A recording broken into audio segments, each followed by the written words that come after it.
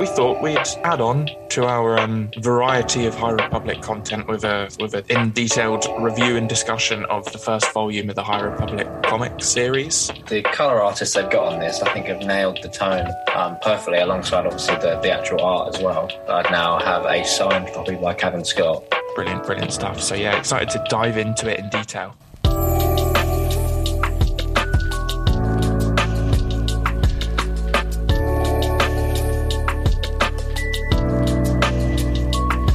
Hello there, and welcome to episode 33 of Live from Vader's Castle. As always, you're joined by your two hosts, Dan McQuarrie and John Lee. How you doing, John? Yeah, not doing too bad. How are you doing, mate? Oh, fine. It's been a busy week. Recording this on Sunday, which is usually a bit later than we record, but it's just been a bit of a hectic week. I haven't even had a day to breathe. I think you've been the same. Yeah, pretty much. The struggle of the week has been trying to find time to play some new Pokemon, and that's been painfully not as much as I'd love to be playing. Yeah, I know. I've been trying to find my time to play Pokemon as well, which often is like post midnight is the time that I've been finding to play it at the moment. And Battlefield. I've been trying to find time to play Battlefield, the new Battlefield game as well, and I'm struggling to find time to play that. So the stresses of not being able to be back in lockdown when we could game 24/7. Yeah, I was just thinking that. Let's go back to lockdown where we wake up at 10, game till about 1 in the morning, and then repeat it all the next day. What a time to be alive. Yeah, those were the good days. You know, obviously with the exception of people dying, which was really sad. But the lockdown was nice for catching up with the gaming. Yeah, it was nice. I think that was the time I spent binge watching Clone Wars, Rebels, and probably something else in that time as well. So it had its ups and downs. I like to think that this podcast would have never happened had it not been for lockdown, because I don't think the two of us would have rekindled our love affair with Star Wars to the extent that we have were it not for lockdown. Yeah, definitely true. I think that that time I know I spent personally like watching Clone Wars and Rebels and stuff definitely rekindled that flame. So without having all that free time, I wouldn't be sitting here today recording this, that's for sure. Exactly. And then it just came to my head when I mentioned Battlefield along the Star Wars lines, because obviously Battlefield is made by DICE and EA. There was a little bit of bad news for Battlefront players on Twitter the other day. Did you see it? I did, yeah. I mean, it's just sad, isn't it? It's disappointing to think that a company like EA clearly just doesn't really care about their Star Wars fans. It's just disappointing. No, so if anyone doesn't know what we're talking about, it's just a wee tangent before we get into what we're supposed to be talking about this episode, but it came into my head, so we'll talk about it.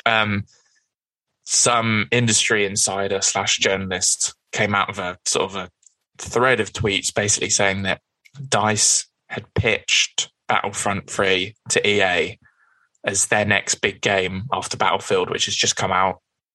And EA basically turned around and said, no, because we need to give 20% of like the profits back to Disney. We don't want to do it because we need to earn more money, like more sales. So we're just going to make another Battlefield game. And yeah, I mean, so basically Battlefront 3 is dead in the water. DICE are just going to go and make another Battlefield game, which is ridiculous because they've just released one and it's pretty massive. So why do they need to start making another one? They could literally just bang out Battlefront 3 in the next couple of years. You know, they're saying that they need to they need to sell 20% more like units of the game to make the same profit. They would sell more. Like, I'm sorry, Star Wars is bigger than Battlefield. And particularly with how massive Star Wars is at the moment and the way they could monetize the game with battle passes and cosmetics and skins and stuff. They're really just throwing money in the bin at this point. So my official position is screw EA. I don't like the company anymore. I've bought Battlefield, but I will never buy another EA game again. I hate them. Goodbye.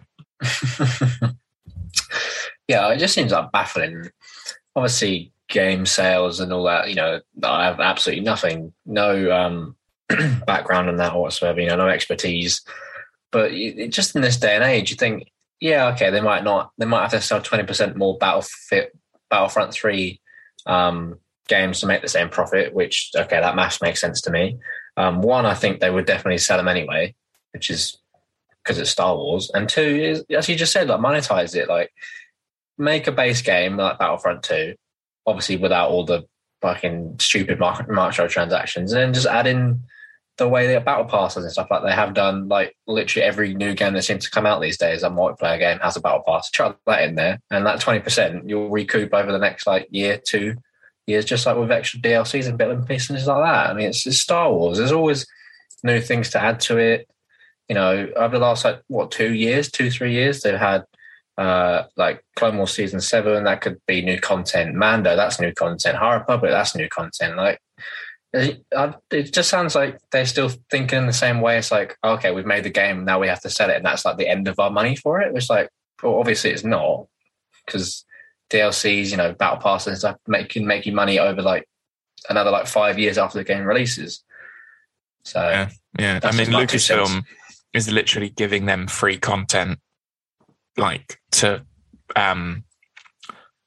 adapt, like literally every couple months next year. I mean, like there's Boba Fett, Obi-Wan Kenobi, Bad Batch, Andor, Mandalorian.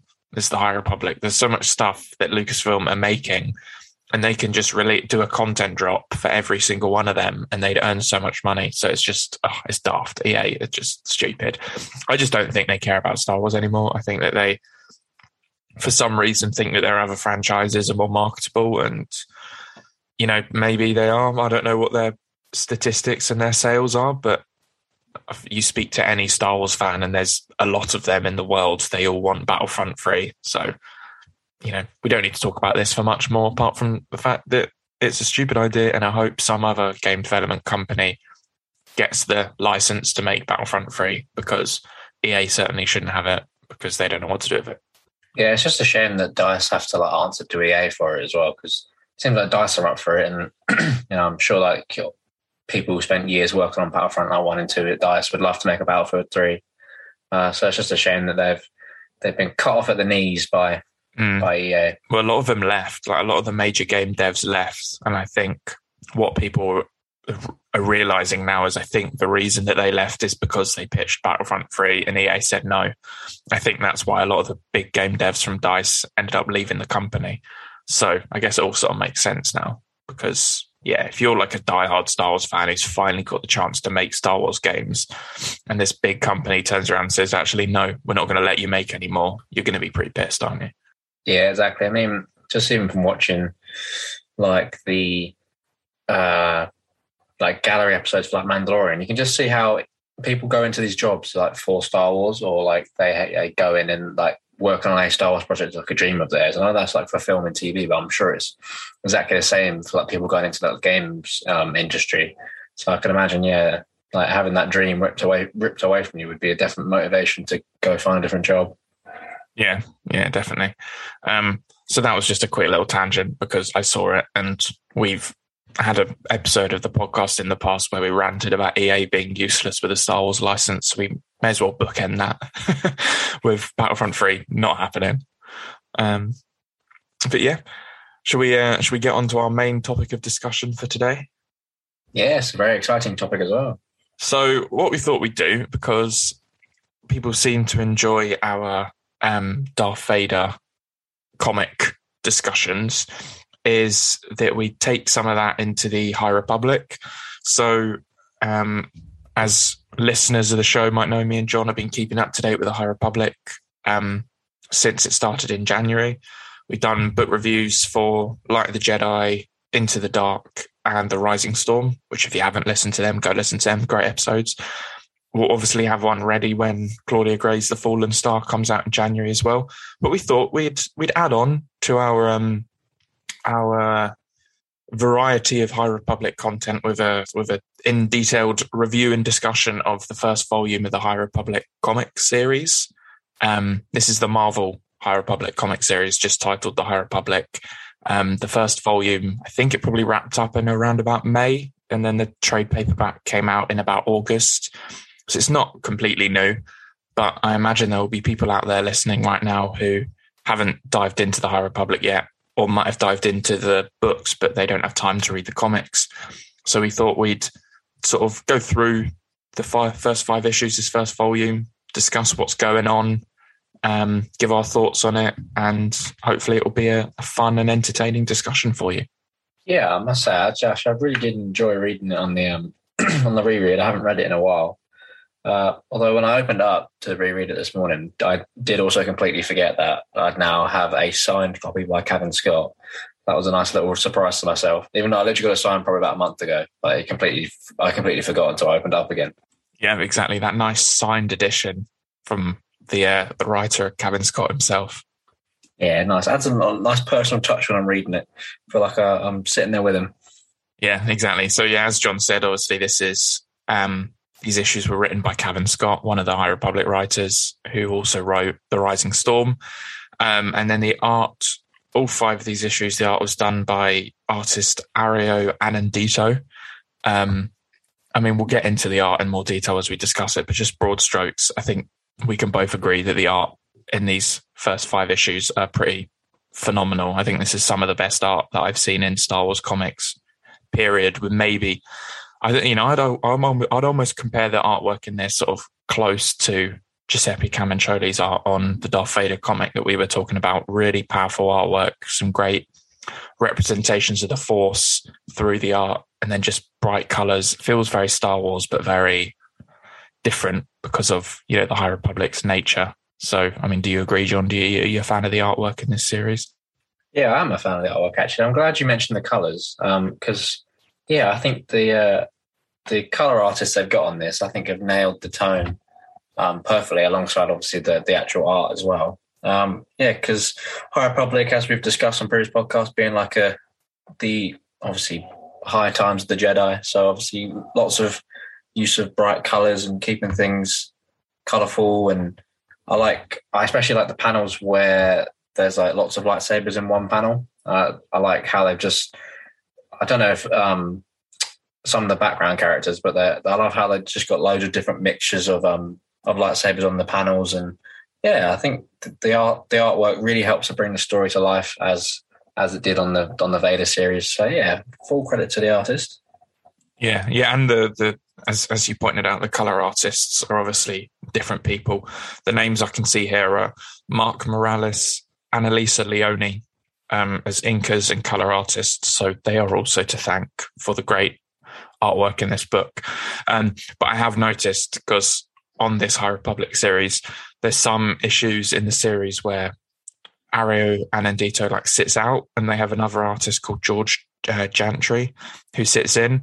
And I don't have a problem with his artwork. He's a talented artist. It just, when I compare it to Anandito's stuff, it just doesn't land the same for me. I just don't think it's as good, stylistically, for the series.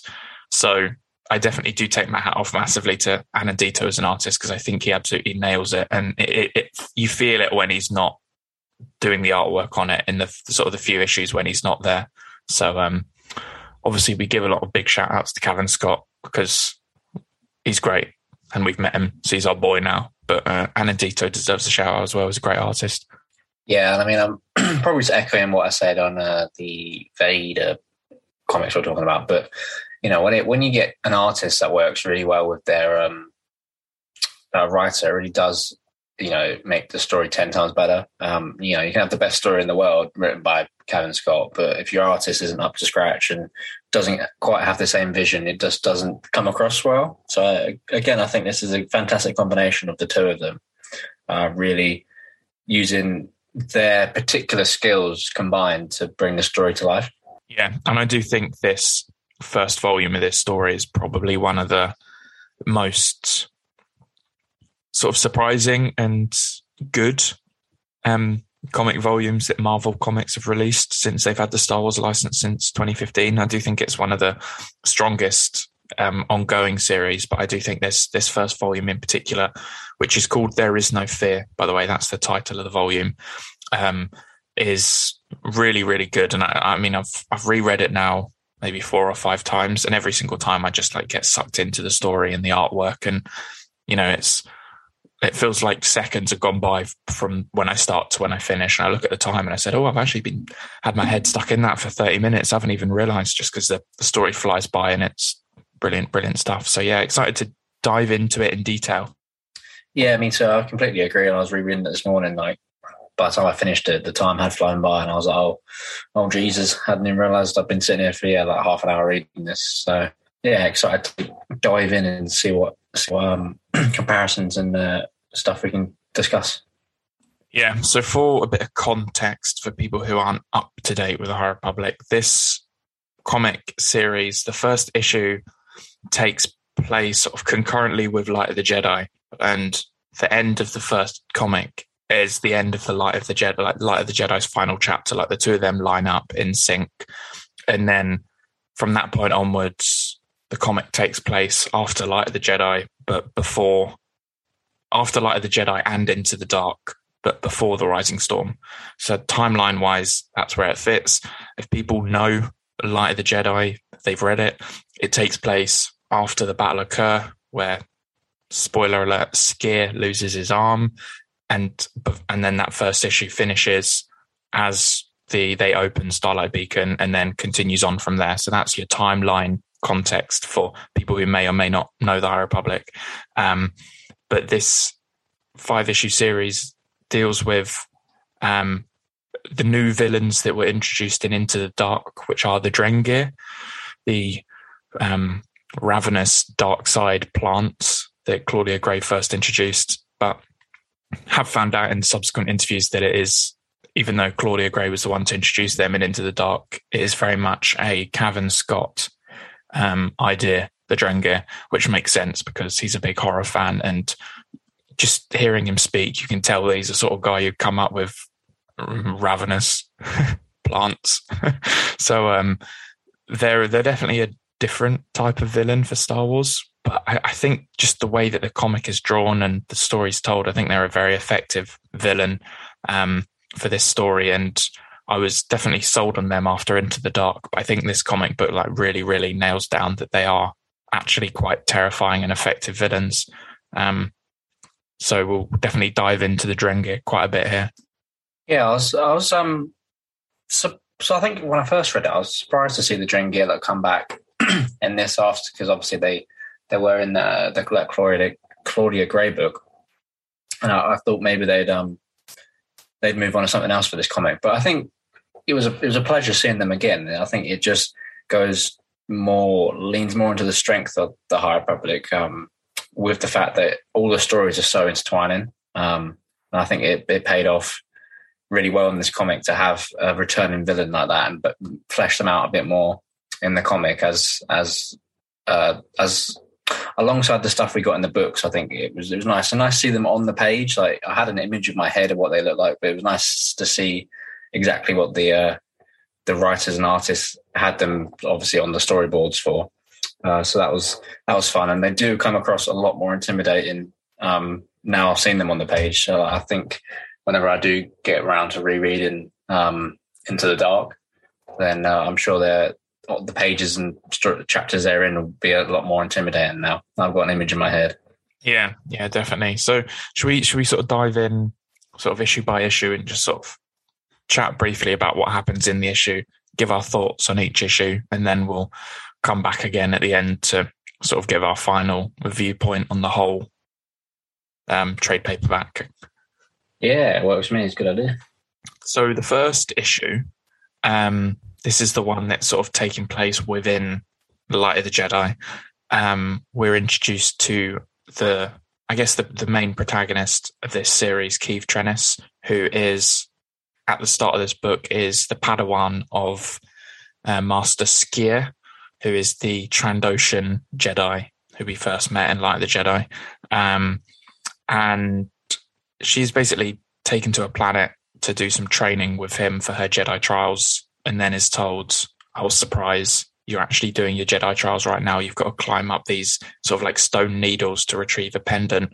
But as the Force wills, something else happens. This big swarm of insects attack this village, And the village is home to these sort of like little fairy-looking creatures, one of which has been talking to Keeve the whole time. So she ditches her trial and goes to save them. And in doing so, finds out that Starlight Beacon and like the frequencies that it's emitting have been sort of like interfering with these insects, like traveling the way that they travel between planets. They're like interplanetary creatures. So they shouldn't normally attack a village, but they are because of Starlight Beacon. So she gets to the bottom of it through the Force and ends up saving the village by getting Starlight Beacon to change their frequency. And in doing so, thinks that she's got herself in a load of trouble for not completing her trial. But actually, you know, because it's as the Force wills, doing that and saving that village ended up being her trial. So at the end of the issue, shows her meeting Avar Kriss, Avar Kriss cutting off her Padawan braid and knighting her as a Jedi Knight.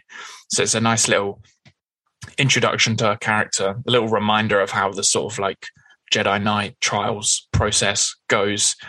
And the comic sort of ends on the Starlight Beacon opening ceremony with all the Jedi holding their lightsabers up in the air, saying "For light and life." So that's a bit of an overview of what happens in this first issue. Is there anything that you particularly want to chat about in that first issue, John? Any of your thoughts? No, I think you've nailed it there. But I will say, I think it was just a nice introduction for this new character.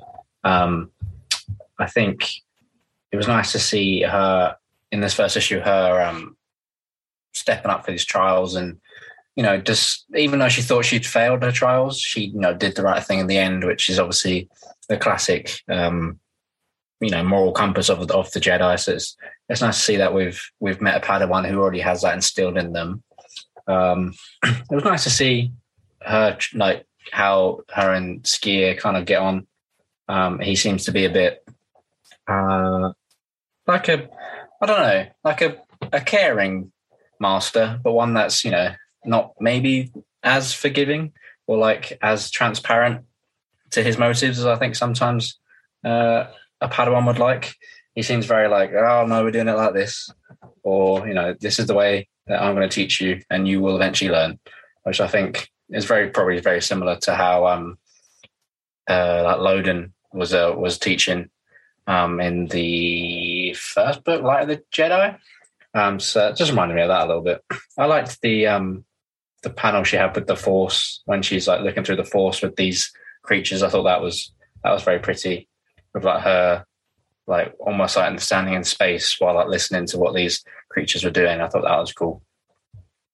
And then obviously the panel at the end, or near towards the end, with the whole For Light and Life thing. I thought that was a really captivating panel on the page on that, because I think that's how one of the books ends, isn't it? Really, like that how that intertwines with the books is. Yeah, that's the last chapter of Light of the Jedi. Yeah, they kind of finish on that Light and Life thing. So it's nice to see that on the page, and I think it adds so much emotional weight to the writing in that book, just to see it there with all the Jedi there, and especially through the eyes of this new Padawan who's just become a Jedi Knight. I think that adds so much emotional weight and value to that scene in the book and in the comic. I thought it was very, very captivating first issue. Because there's that nice little panel, sort of when you see the whole For Light and Life thing, you can just see like Keeve with like a tear sort of streaming down her face, sort of showing that like the emotional connection she has to all the Jedi in this sort of really significant moment when the Jedi are turning around to the whole galaxy and saying like, we're there to protect you all, basically. Yeah, and it was nice to see some of the fan favorite Jedis in this shot as well. So you obviously had like Avar Kriss, Yoda's there, Skier's there. I'm trying to think, it's probably a few more I'm missing. I think Elzar's there, isn't he? I think. Yeah. I'll just get the page up in front of me so I can see if he's there. I think he's standing behind Yoda. I've just got it in front of me. I think that's him. Yeah. But yeah, so it's nice to see some fan favorites. Stellan's there as well. I think that's Stellan next to Avar, yeah. Yeah, so it's nice to see some fan favourites return in for this. Yeah. I'm sure they're pretty much like where they were described in the book, which is good to see. Yeah, it's nice to see a little Yoda appearance in this issue as well. He's only there briefly, but he just sort of wanders in and gives Avar Kriss the position as Marshal of Starlight Beacon, which I thought was a nice little cameo from Yoda. Yeah, I mean, for a character, I suppose Yoda that was like teased of being like so old and stuff. He was like part of this era of Star Wars. We haven't seen much of him yet, and it has literally just been like brief cameos here and there.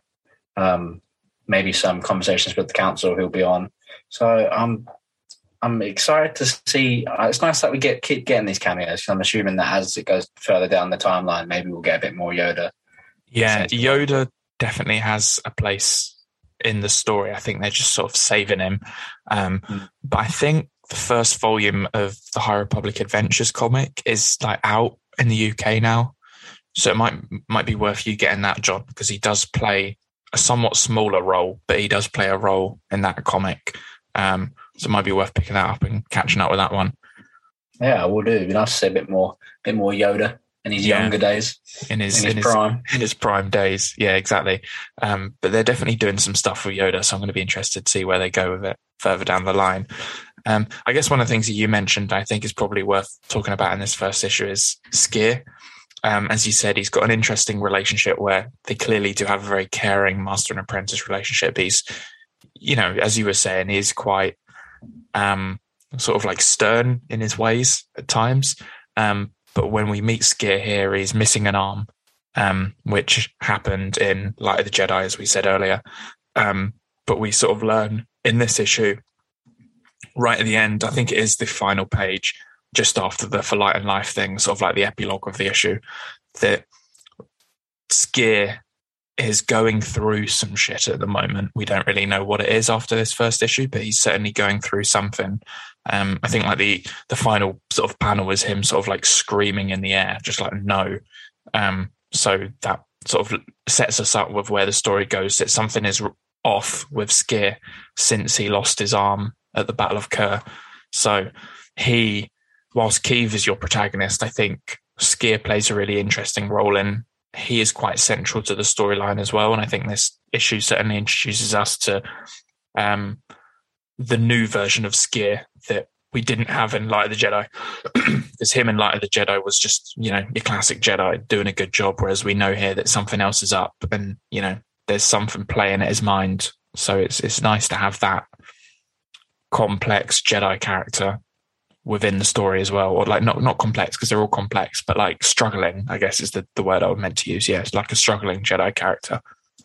Yeah, I mean, it's definitely, obviously we find out more as the volume unfolds, but yeah, it's definitely interesting in that first issue to give us that literally like last page tease as to something that was going wrong with him, or cliffhanger, I suppose. Just because one of the highlights we've talked about for like numerous parts of the High Republic stuff, I suppose, is just the depth and like the characters of the Jedi. Like they're not just like face value Jedi like we tend to see like in the more traditional Star Wars stories that we've had.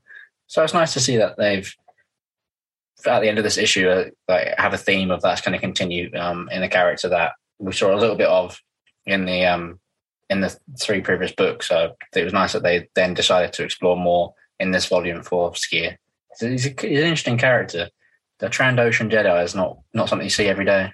Yeah, exactly. And I think Keeve also he's quite an interesting character because she's clearly like a very talented young Jedi, but very like self-doubting.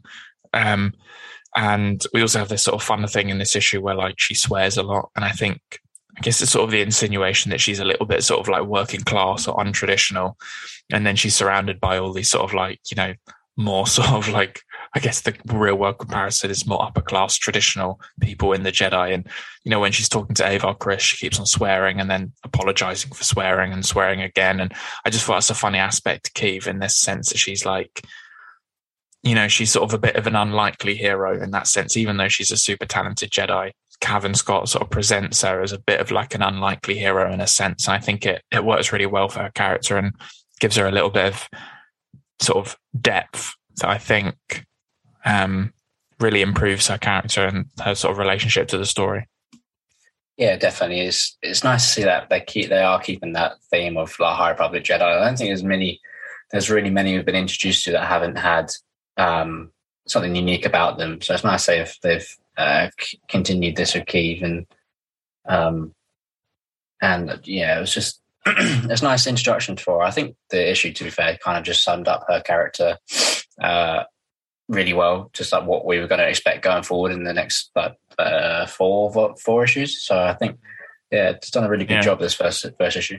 And I mean, Cavan Scott has already come out and said that like his entire run on the High Republic comic is like Keeve is his main character. He's already written the end of her story. And like he might change it, but he's written the end and like put it away in a drawer, I think is what he said. So the whole story is going to be really about Keeve. And then he's also said another interesting thing is that in Dooku Jedi Lost, which he read, there's a bit where they talk about the Lost 20, which are like Jedi who like left the Order in the past. And one of them is a Master Trennis. And he has said that Master Trennis is Keeve. So we know one day, whether it's, 50 years down the line, 10 years down the line, that she is going to become one of the Lost 20. So how that story goes and how it unfolds, I think is like really, really interesting that we sort of have this little idea. He's teased where the character might go, but how they get there and what the story along the way is, we have no idea. So I do think that's a really interesting aspect, and I'm really excited to see how that story unfolds. Oh yeah, I didn't know that actually. That is actually quite an interesting bit tidbit there. I'm very interested to see where that goes, to be honest. Because he wrote Dooku Jedi Lost like before the High Republic started, but he was already working on the High Republic. He just sprinkled loads of Easter eggs in it just to tease people, because they wouldn't know the Easter eggs until after they'd read the High Republic. So now people are starting to go back and being like, wait a minute, was Master Trennis, is that Keeve? And all those connections are starting to tie up now. So he's a crafty man. He's a crafty man. That is a very crafty way of laying in some Easter eggs. I respect that. That's clever from Cavan Scott. So should we we'll jump into issue 2. So issue 2 chronologically is now taking place after Into the Dark. So like Into the Dark and Light of the Jedi sort of happen concurrently, but Into the Dark sort of continues a little on after Light of the Jedi. So we're now sort of firmly after those 3 books in this second issue. And it sort of starts off with Keeve, Sskeer, and then 2 new Jedi who were introduced to, Serek and Terret, who are these really interesting, like, they're like an alien species where they're twins, but they're like bonded. What's the word I'm looking for? Like telepathically? Is that the word I'm looking for? Yeah, that's what I'd use. Yeah, they're like telepathically bonded. So like when one of them feels pain, the other one of them feels pain, et cetera, et cetera. So they're 2 new Jedi characters who are introduced, and they are essentially like 2 that are 1, basically, but not a dyad. It's literally like they're just genetically the same thing, essentially. Mm-hmm. But that they become very interesting throughout the story. So the 4 of them are off on a quick mission to this, is it a Hutt ship which has been attacked by the Nihil? And aboard the ship they find a dead Hutt, which is another beautiful panel. I think it was like a double page spread in the comic, I think. Yeah. Which was really cool. And along the way they get attacked by sort of 1 lone Nihil warrior who's sort of been left behind on the ship, to which Sskeer just brutally murders the Nihil, which is pretty horrific, and again teases that there's something going on with Sskeer. And then they find some grain which leads them to another planet, where the grain had come from, Sedri Minor.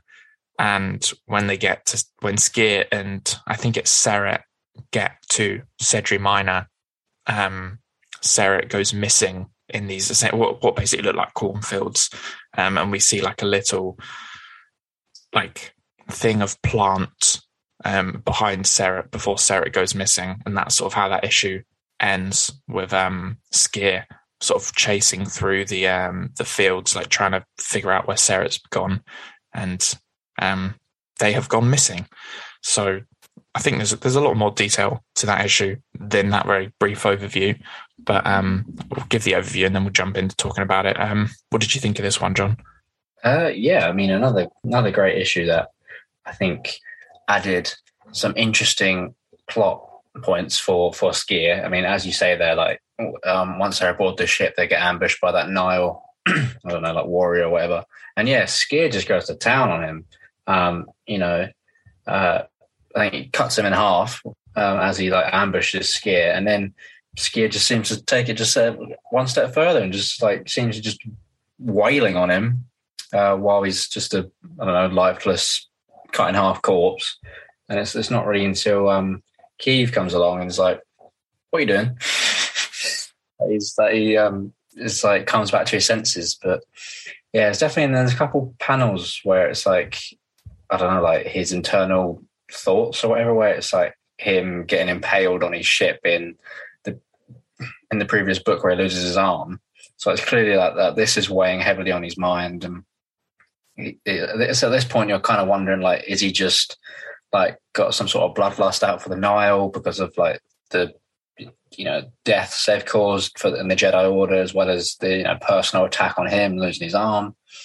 It's like it's bringing up a lot more questions as to exactly what's wrong with him, because any normal person, I suppose, you probably would justify cutting down a Nile like that and then brutally murdering him, because to be honest, they do the same to like any random person they found. But for a Jedi, this is specifically out of character and almost worrying, as we've seen in many other Star Wars projects. Like what happens to Jedi that descend down this path. So it raises a lot more questions than it answers for Skier. But I suppose issue 2 of the volume, it's exactly where it needs to be. So yeah, it was very interesting, and I think an intense part of Skier's story in this volume. Yeah, and he does have that moment before like the Nile sort of jumps on him that he says like I can't sense you. Sort of raising this other sort of thing which is going on with Skier, which is something to do with his connection to the Force, and that he couldn't sense the Nile like literally jumping on his head. So there clearly is something else going on there. But yeah, he's very much sort of, when Keeve finds him, she makes a comment that he's just like pure rage. I think she tells that to Avar when she sees Avar later in the issue. So in the words of Yoda, once you start down the dark path, it will forever consume your fate, or something like that. Is that the line? I'm misquoting it probably.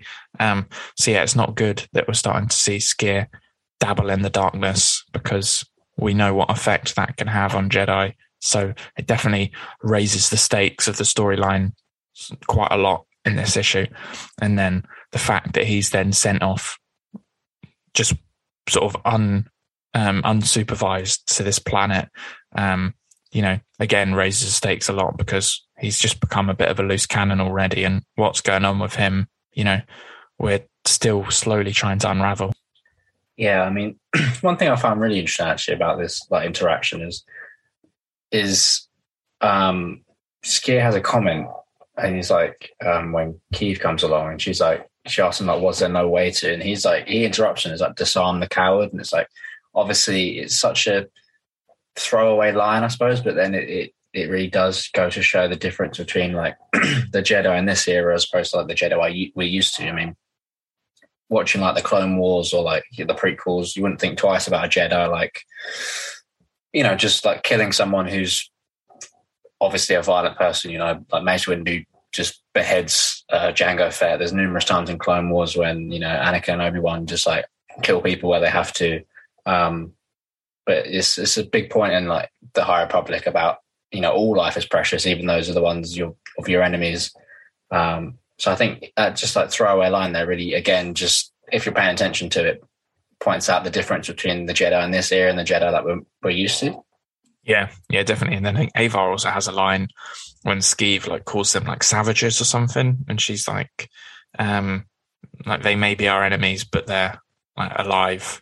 They're like living beings, and we should like not speak of them in that way. I can't quite remember what the exact wording is, but it's along the lines of like, don't be so cruel when talking about them, because they're still living beings, even though they're our enemies. So clearly they have that constant struggle of like dealing with this fact that they want to preserve life, but sometimes they do have to take it when, they are beings such as the Nile who just want to pillage and destroy.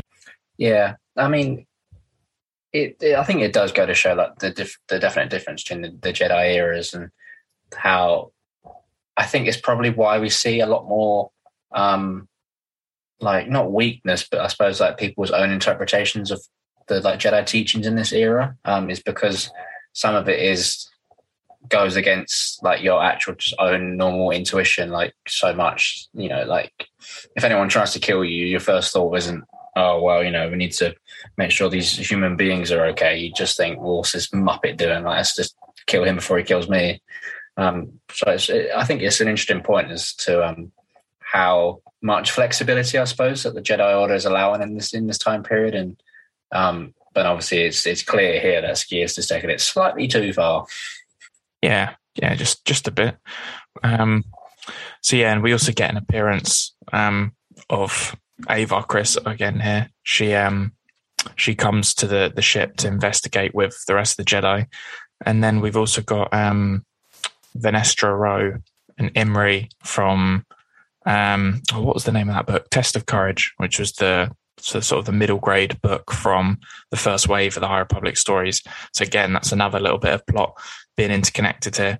So it's nice to see sort of these characters getting sprinkled across the story and popping in and out and jumping between different books. I think it makes the story really effective. Yeah, it definitely gives it like, I suppose it's an easy example, but it gives it like that feel like the MCU or something where like you can see characters across all the multimedia forms or like across all the different storylines and stuff, just to make the universe feel so much more like realistic, I suppose, and lived in. Like there's absolutely no reason why any Jedi across any of the High Republic stories like can't be in another book, or it wouldn't make sense for them to be in another book. And I think sometimes it probably would take away from the story if there was just like no other Jedi from like a different book or something, because they all traveled and help each other out and stuff like that. So it definitely makes everything just seems so much more realistic and it enriches the story. So it's always nice to see a little cameo from someone else in a different book, comic or whatever. Yeah. I guess the last little thing I wanted to mention about this issue was the scene sort of at the end when Sarah and then Skier later on and sort of wandering through the sort of the cornfields, and obviously we know the Drengir are afoot, is sort of what this issue teases at the end, is very like reminiscent of sort of like your classic horror stories. And when we were at the Cavan Scott panel at Comic-Con, he was talking about how like big a horror fan is and how he wanted to make this High Republic comic like feel like a horror story. And I think like particularly those even the scene on the Nile ship as well, with all the hot ship with all the Nile gas and like the Nile jumping out of nowhere, but particularly those scenes in the cornfields at the end feel very reminiscent of those sort of horror stories. So I do think he's that little that little side of him that wants to please his horror fan. I think he's definitely succeeded in this one, because it's quite effective sort of genre merging and taking that sort of classic Star Wars like space fantasy and mixing it with a little bit of horror in this, because I think that suits the Drengir as villains and as characters, and I definitely think it works quite well in this issue towards the end, and then particularly in the third issue as well. Yeah, definitely. I think that's one of the things that's great about this High Republic series. It's just lots of different people coming together to work on it, and it's nice to see that Cavan Scott's been given enough freedom to add in a bit of horror, because as you said on his panel, you mentioned he's a big fan of it, and he's a big fan of Doctor Who when he was younger, and obviously still now to this day. So it's nice to see that we get these personality traits and like preferences and things in there, right? And then how like it just adds a bit of refreshingness, adds a bit of just refreshing storytelling to Star Wars, and I definitely agree that the art and stuff gives it such a horror vibe, which is something that we haven't really seen before. And I think it's perfectly written and comes across really well. Yeah, and I guess speaking of horror, the third issue is where things definitely ramp up to more horrific heights. In the third issue, I'm trying to remember what side things happen, but essentially they all land on Sedri Minor. Sarah has gone missing. Terra is like freaking out because of their connection, and is sort of like saying all these like dark side things because of the like, obviously because the Drengir have got Seret, and when like whilst they infect beings with the dark side, obviously because the two of them are connected, it's showing through Terret. So they're having to keep an eye on Terret. Skier is just going mental. Avar's sort of trying to keep an eye on him, but he's just causing trouble. There's this other guy who's like an inhabitant on the planet who's telling the Jedi just to get lost and doesn't want anything to do with them. And he's sort of this sort of bully leader of the little village on this planet. And meanwhile, whilst all this is going on, Keeve decides to sort of head out and have a little bit of a look around. She speaks to a couple of kids and they say that one of their friends has also gone missing and multiple people have gone missing in the fields. So she sort of heads into the fields, bumps into this other kid, and the two of them like come across this sinkhole in the floor and investigate it, and eventually come across the Drengir, where they've got Seret sort of like bound up in vines, and sort of vines going into the ears to show that Seret's sort of been infected. And you know, the friend of the child is dead because they've sort of had, I guess, like the life sucked out of them from the Drengir because they've been gone so long. But Seret sort of saying all this stuff about the Drengir and meat and all that sort of thing, and Keeve can't quite get through to them. And then eventually the Drengir sort of reveal themselves finally to Keeve and to the readers in sort of quite a horrifying panel. And it seems that, you know, they're trapped down there. And then Avar, there's this awesome panel where Avar sort of like drops down through the through the roof of the cave, I guess, and slashes one of the Drengir in half.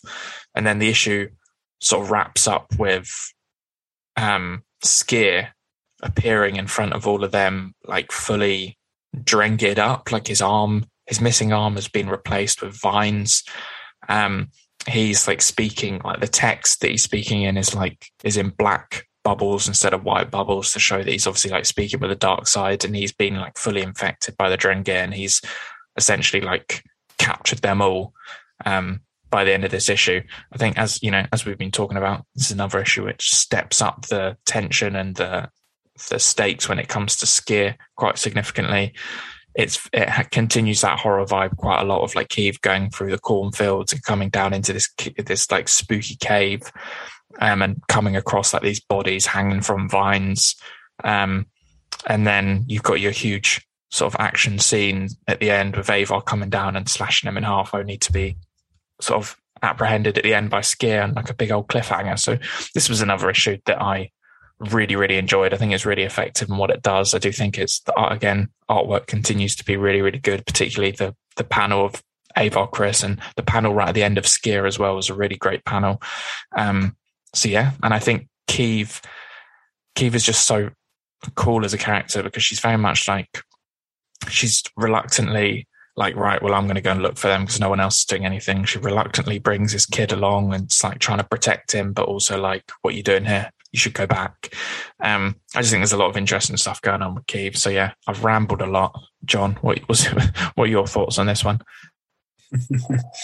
I was just going to say, I think what this issue does really well is exactly like that horror vibe thing. It's like, obviously it's just the whole build up to the reveal of the Drengar in this issue. And I think it, you know, if you on a TV screen or like on a movie or something, it reminds me of exactly how you build up for like any horror villain, like, you know, the big build up for like anytime Jaws, the shark was in Jaws or that sort of thing.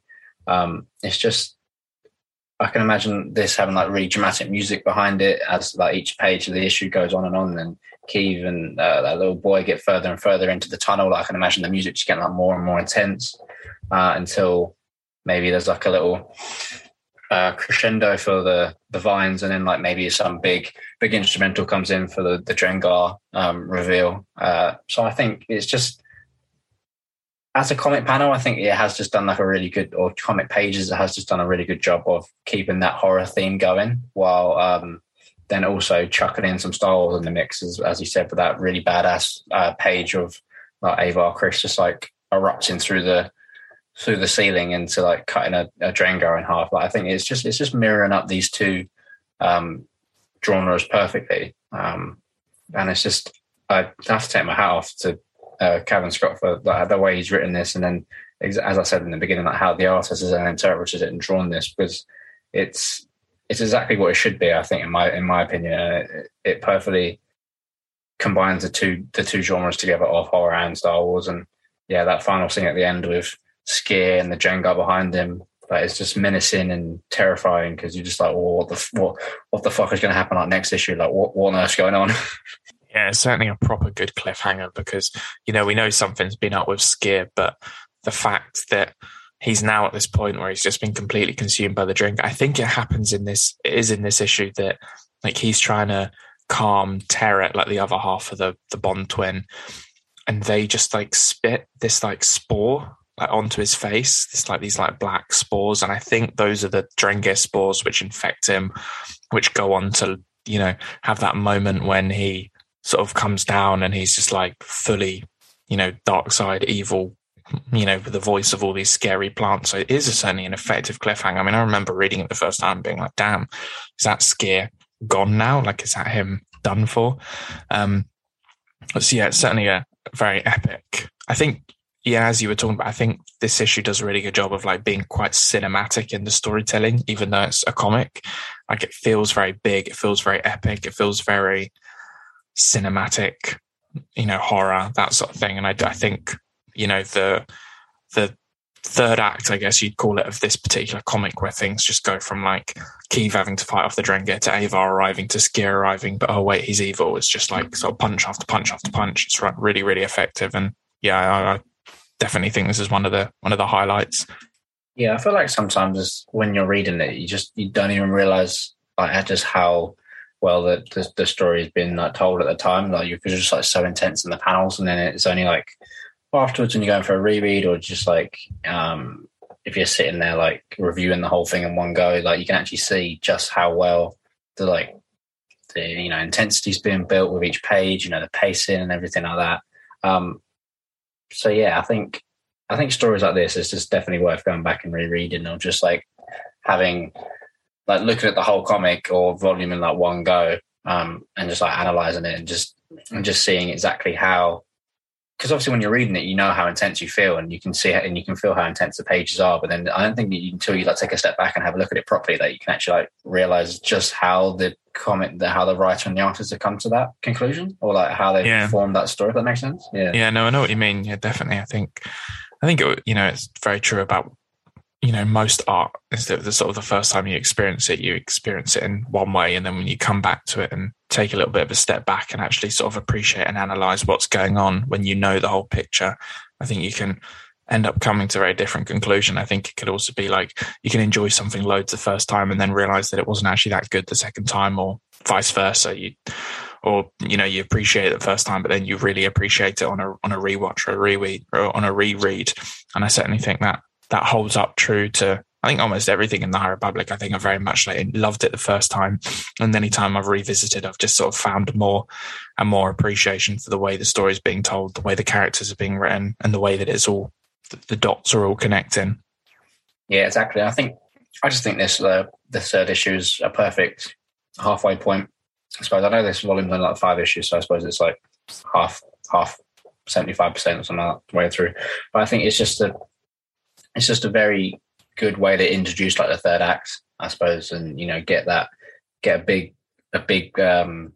finish. Like, this is definitely where we're starting to kick it up a notch. Yeah, and then we move straight into the fourth issue, where starts off with a nice little flashback of Keeve and Skier sort of slightly in the past. I think it said 6 years ago, just training as master and apprentice, and Keeve trying to leap over a big gap and falling, and Skier catching her, and him just saying like, go again. But all this time you've got like Keeve's inner thoughts of, you know, who Skier means to her and who she believes Skier is. And obviously that's not the Skier she's seeing in front of her. In this issue, we learn more about the Drengir. We sort of get a bit of their backstory. The fact that they once sort of like them and the Sith once sort of just like destroyed the galaxy, and then eventually the Sith betrayed them and locked them all up inside the Maxine station, which we see in Into the Dark. And when Reeve Silas and Comac Vitus and all that went on to the Maxine station, they released the Great Progenitor, who's like the Drengir queen, the Drengir mother. And when she was released, all the Drengir around the galaxy who were sort of dormant woke up, essentially. So we learned that little bit of backstory about them. And then all the Jedi are sort of being caught in the Drengir's vines, and they're all prisoners and they're all being like consumed. And Keeve is trying to talk Sskeer out of everything that he's doing until eventually he overcomes this sort of like corruption of his and helps to break them all free, because that was part of his plan, wasn't it? It was like he wanted to know what they wanted, so he let them consume him completely so he could sort of figure out what it was that they were up to. Yeah, I mean, it's a risky plan there from Sskeer, but I guess it paid off in the end. Yeah, I really like those opening scenes. Those opening scenes like really reminded me of like the training we see between Loden and I can't remember the Padawan's name for the life of me, but into the pardon? Bell Zettifar. Bell, that's it. Yeah, Loden and Bell, like in Light of the Jedi. So it just reminds me of their training, obviously with Loden just like chucking Bell off things, and so he has to like catch himself. I'm sure, we'd probably get, if they had time, I'd probably get some extended panels of these two trying to train as well, of her just trying to leap over the thing, and Sskeer having to catch her every time. I did like his line though, and it was just like, there are no shortcuts on the light's path. You just got to take your time to learn these things, and it'll come like when it comes, I suppose. I thought that was just like a really good line, which again just like summarizes how the Jedi are on this issue. We hear from was it like Master Yoda maybe, or Obi-Wan in the prequels? I'm sure it might be that like the dark side may be quicker to get your power, but it's not necessarily more powerful than the light. So it's nice to see that this kind of theme's been mentioned here, that like you will get there, but it might just take a little bit longer. And obviously patience is one of the key Jedi teachings, so it's no wonder that Sskeer is trying to get that across. Yeah, it definitely has a nice effective message that is sort of quite key to the Jedi, and continues on in this era of storytelling as well. Yeah, I mean, it's just like I think this is just like quite a fun issue that kind of builds into the big dramatic final issue, Volume 5. I mean, you have like the Jedi fighting the Drengir across the planet they're on, and then there's like a Drengir outbreak on Starlight Beacon as well, where they've managed to take the Hutt's deceased body back to Starlight Beacon, but it's been infected with a Drengir. So it just seems like Jedi on all fronts are just basically having to scrap the Drengir. So there's some cool like action scenes of the Jedi fighting, stuff like that. I was a little bit disappointed that we didn't see more of Oberlin in action on panel. Like we see him analysing the Hutt body, but we don't see much action of him, which was a slight disappointment for me, because I love to see how his fighting style is like drawn on a comic, because obviously he's in a suit, but he is technically just like a load of jelly. So I can imagine him being just like on the panel, like already flexible or something, or like his arms like blocking something from like literally like right behind him. That would just be like impossible for a normal person to do, or something like that. I'd have enjoyed seeing him scrapping. Yeah, I think this comic came out before The Rising Storm, so I imagine that Cavan Scott wanted to save the big reveal of how Oberlin fights to that sort of scene in The Rising Storm. So I remember in The Rising Storm, I was like, have we ever met this guy before? And then obviously you go back and you realise he was in this scene on Starlight Beacon with Maru and Finestra and Imri when like the Drengir bursts out the Hutt. So I want more Oberlin at some point, but I think the reason we didn't get it here was Cavan was making us be patient for The Rising Storm, for that big payoff that we eventually got in that book. Yeah, I mean, I don't blame him, because it was a big payoff in that book. Like those few pages with Oberlin fighting were just some of the best in the entire book for me. So I'm glad we got that reveal then. Yeah. So essentially this book answers the question of, what's happened to Skier for the previous issue. Like, he did let them consume him. It was intentional, but he did it to sort of understand their plan.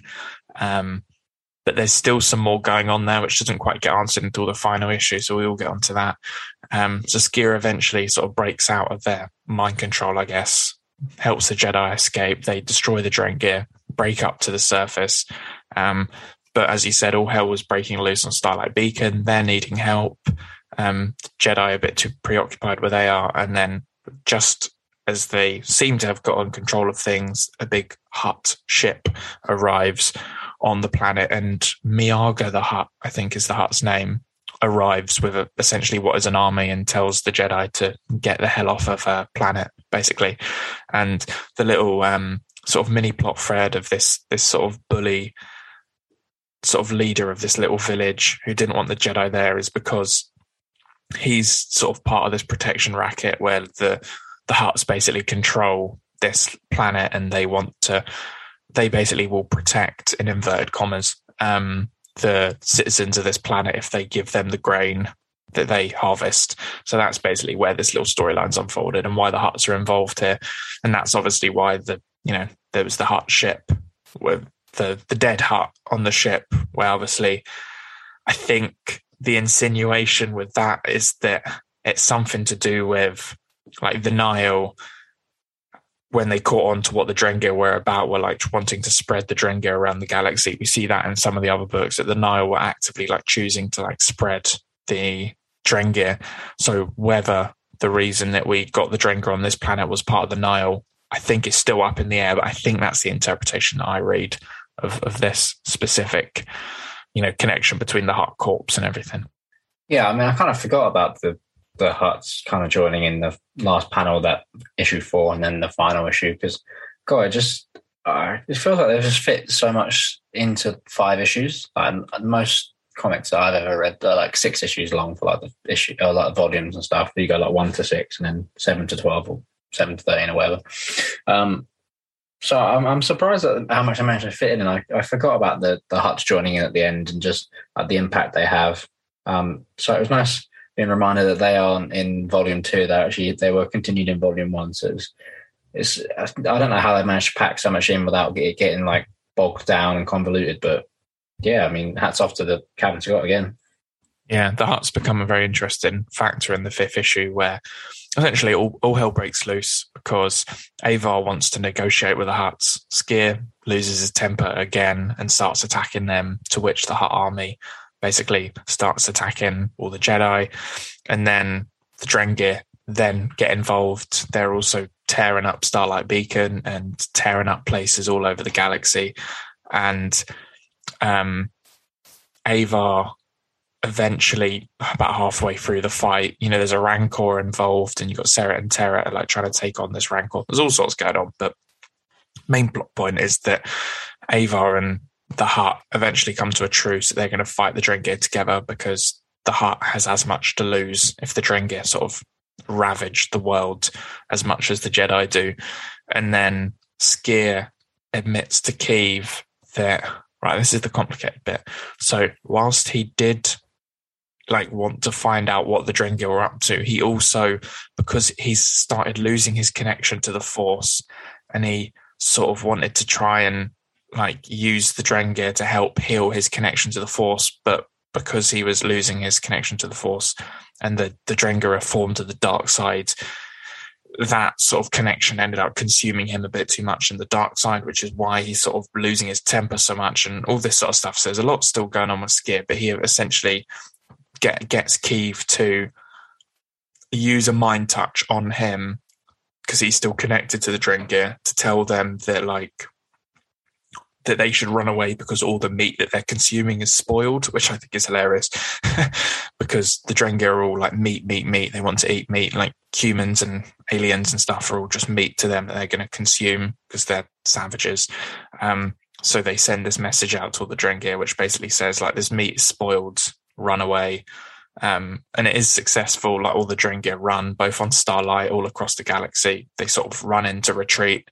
And Avar thinks for now that they've beat them back, but the panel the final page of this issue, like the 5-issue arc, ends with Skier looking not that alive, sort of in Keeve's arms, as Keeve is sort of screaming at him like, don't do this, like, don't die, basically, because, you know, there was a concern that her using the mind touch on him and putting such a lot of info, you know, forcing him to send this message might damage him, and clearly it has.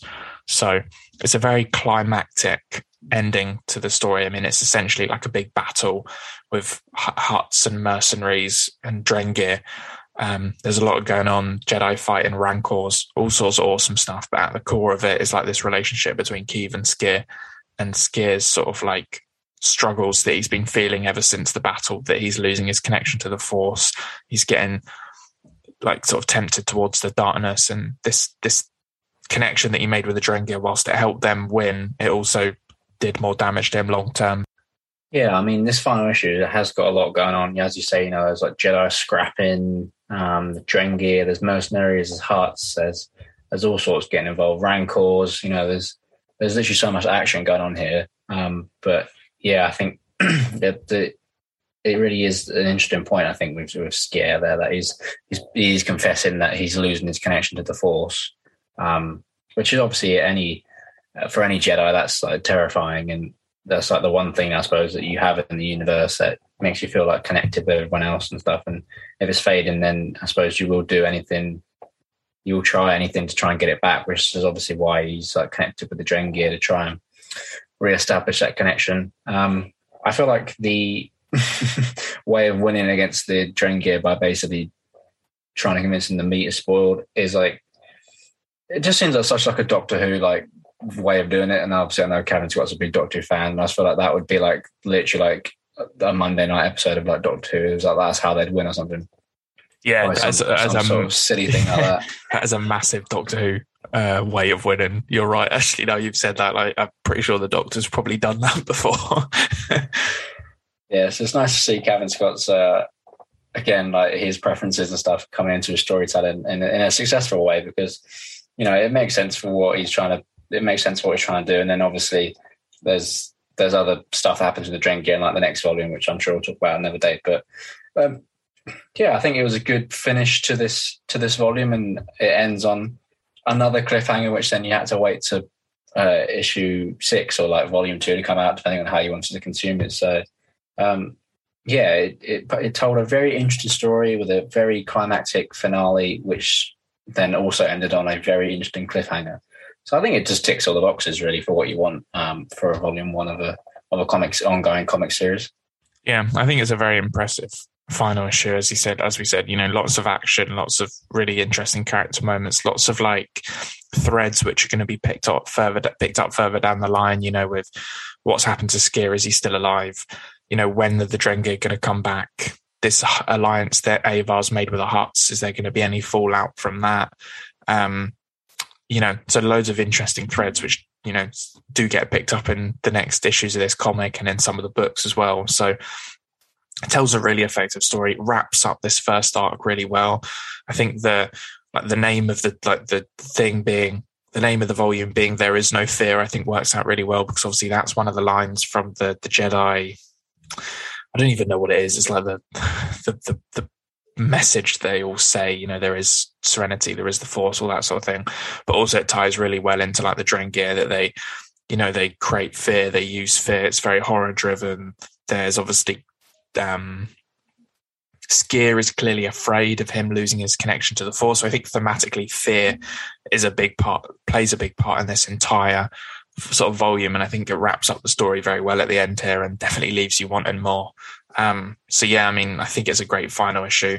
I think it's a brilliant 5-issue storyline. And I do think that anyone who hasn't given the High Republic a shot yet should do so. Anyone who's just read the books but hasn't dived into the comics, this is your reason to do it, because it is really, really cool and exciting storytelling that does have a direct effect on the books. It's not like where often in Star Wars, like the main story is told in the films and then the books and the comics sort of like supplement.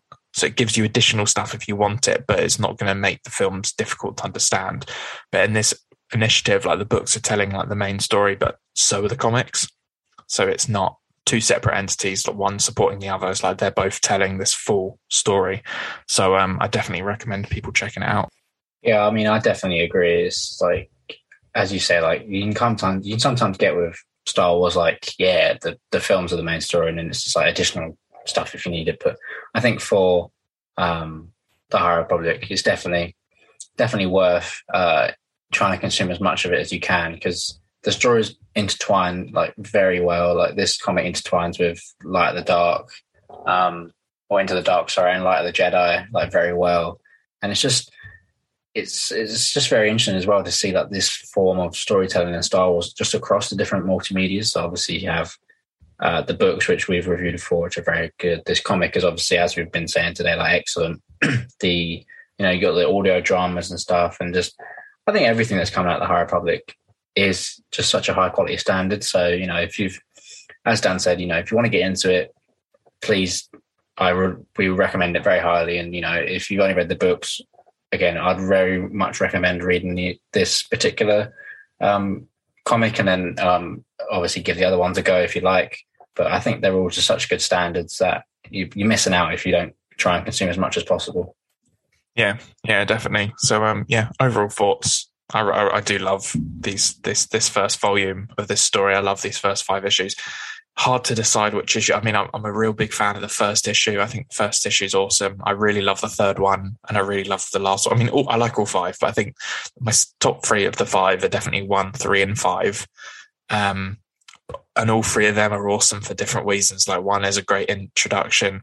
3 is that great, really like story-driven middle point with lots of great horror influences and a great plot twist. And then 5 is your great climactic ending. So I think, they're all great, but those are the ones that really connect to me. And sort of as the story continues in the comics, it gets more and more exciting and more interesting. So I think hopefully when the next volume releases, which I don't know when the next volume is due out in the UK, we'll have to keep an eye out for it. But when the next volume does come out, we'll definitely chat about that on the podcast at some point. But this comic series is going to continue all the way through the 3 phases of the High Republic. So even in January, when phase 1 ends and phase 2 begins later on in 2022, these comics are still going to be ongoing. So there's going to be plenty of this for the next few years to keep up with. So if you want something to read month to month, the High Republic comic is a great place to start. Yeah, 100%. I think, I don't actually know what we're up to on the volume, on the issues at the moment. I know on Marvel Unlimited, which is what I tend to use because I'm a cheapskate. I think it's on like volume 8. So you have quite a few volumes it's on issue 8, sorry. So you've got enough issues to sink your teeth into just to get you hooked. I don't actually know what we're up to on the live. I think we're on 11. 12? Yeah, I think 11 came out last month, which I buy them on Comixology to read them every month because I'm impatient. I can't wait. And the stuff they're doing in that is really, really awesome. So, shout out to Cavan Scott, shout out to Ariane Andito and the team on artwork. This is a really special comic, and I hope that if you've been listening to this, I hope that you've been inspired to pick it up and read it yourself. Because even though we've sort of gone through the plot in detail, there's still the experience of, reading this and watching it unfold on the page firsthand is still going to be brilliant, even if you've listened to this and you know some of the details. So it's definitely worth a read. And if you're someone like us who's been keeping up with the High Republic and you love this comic as much as we do, maybe you've just been inspired to go pick it up and read it again, or travel to England and get Cavan Scott to sign it, because that's what we did, even though we live in the UK, so we didn't travel anywhere. But you get what I mean. Yeah, I mean, I completely agree. Just pick it up, even if you know the plot in and out. You've read it on Wikipedia or something. The artwork is spectacular, so I can't recommend this volume high enough. And in Star Wars and Cavan Scott and in the Mouse we trust at the moment, because they're coming out with pure gold. Yeah, we trust in everything apart from EA. Is the moral of the story. Yeah, that's about it, really. Right, so should we wrap up there? I think we should. Do you want to go through the plugs? Yeah, the plugs. If you've enjoyed this podcast, make sure you subscribe, follow, like, whatever you do on your podcast app to keep up to date. We drop new episodes every week. Follow us on Instagram at Live from Vader's Castle, at Twitter at Vader's Castle Pod. Subscribe to our YouTube, Live from Vader's Castle, Twitch, Live from Vader's Castle, TikTok, Live from Vader's Castle. We're all over the place. Not that we use some of that stuff as actively as we use our Instagram and release our podcast, but we're about. Hopefully next week, if both mine and John's weeks go well, we'll have our book club episode about Thrawn, but I'll put a big maybe on that because I think the two of us are struggling to find time to read at the moment. So we'll see how we do. But if we don't have it ready for next week, we'll get something else awesome out for you in the meantime. And other than that, thank you very much for listening. John, you can wrap the episode up for us. Yeah, thank you very much for listening, guys, and we'll see you next week. Goodbye. Bye.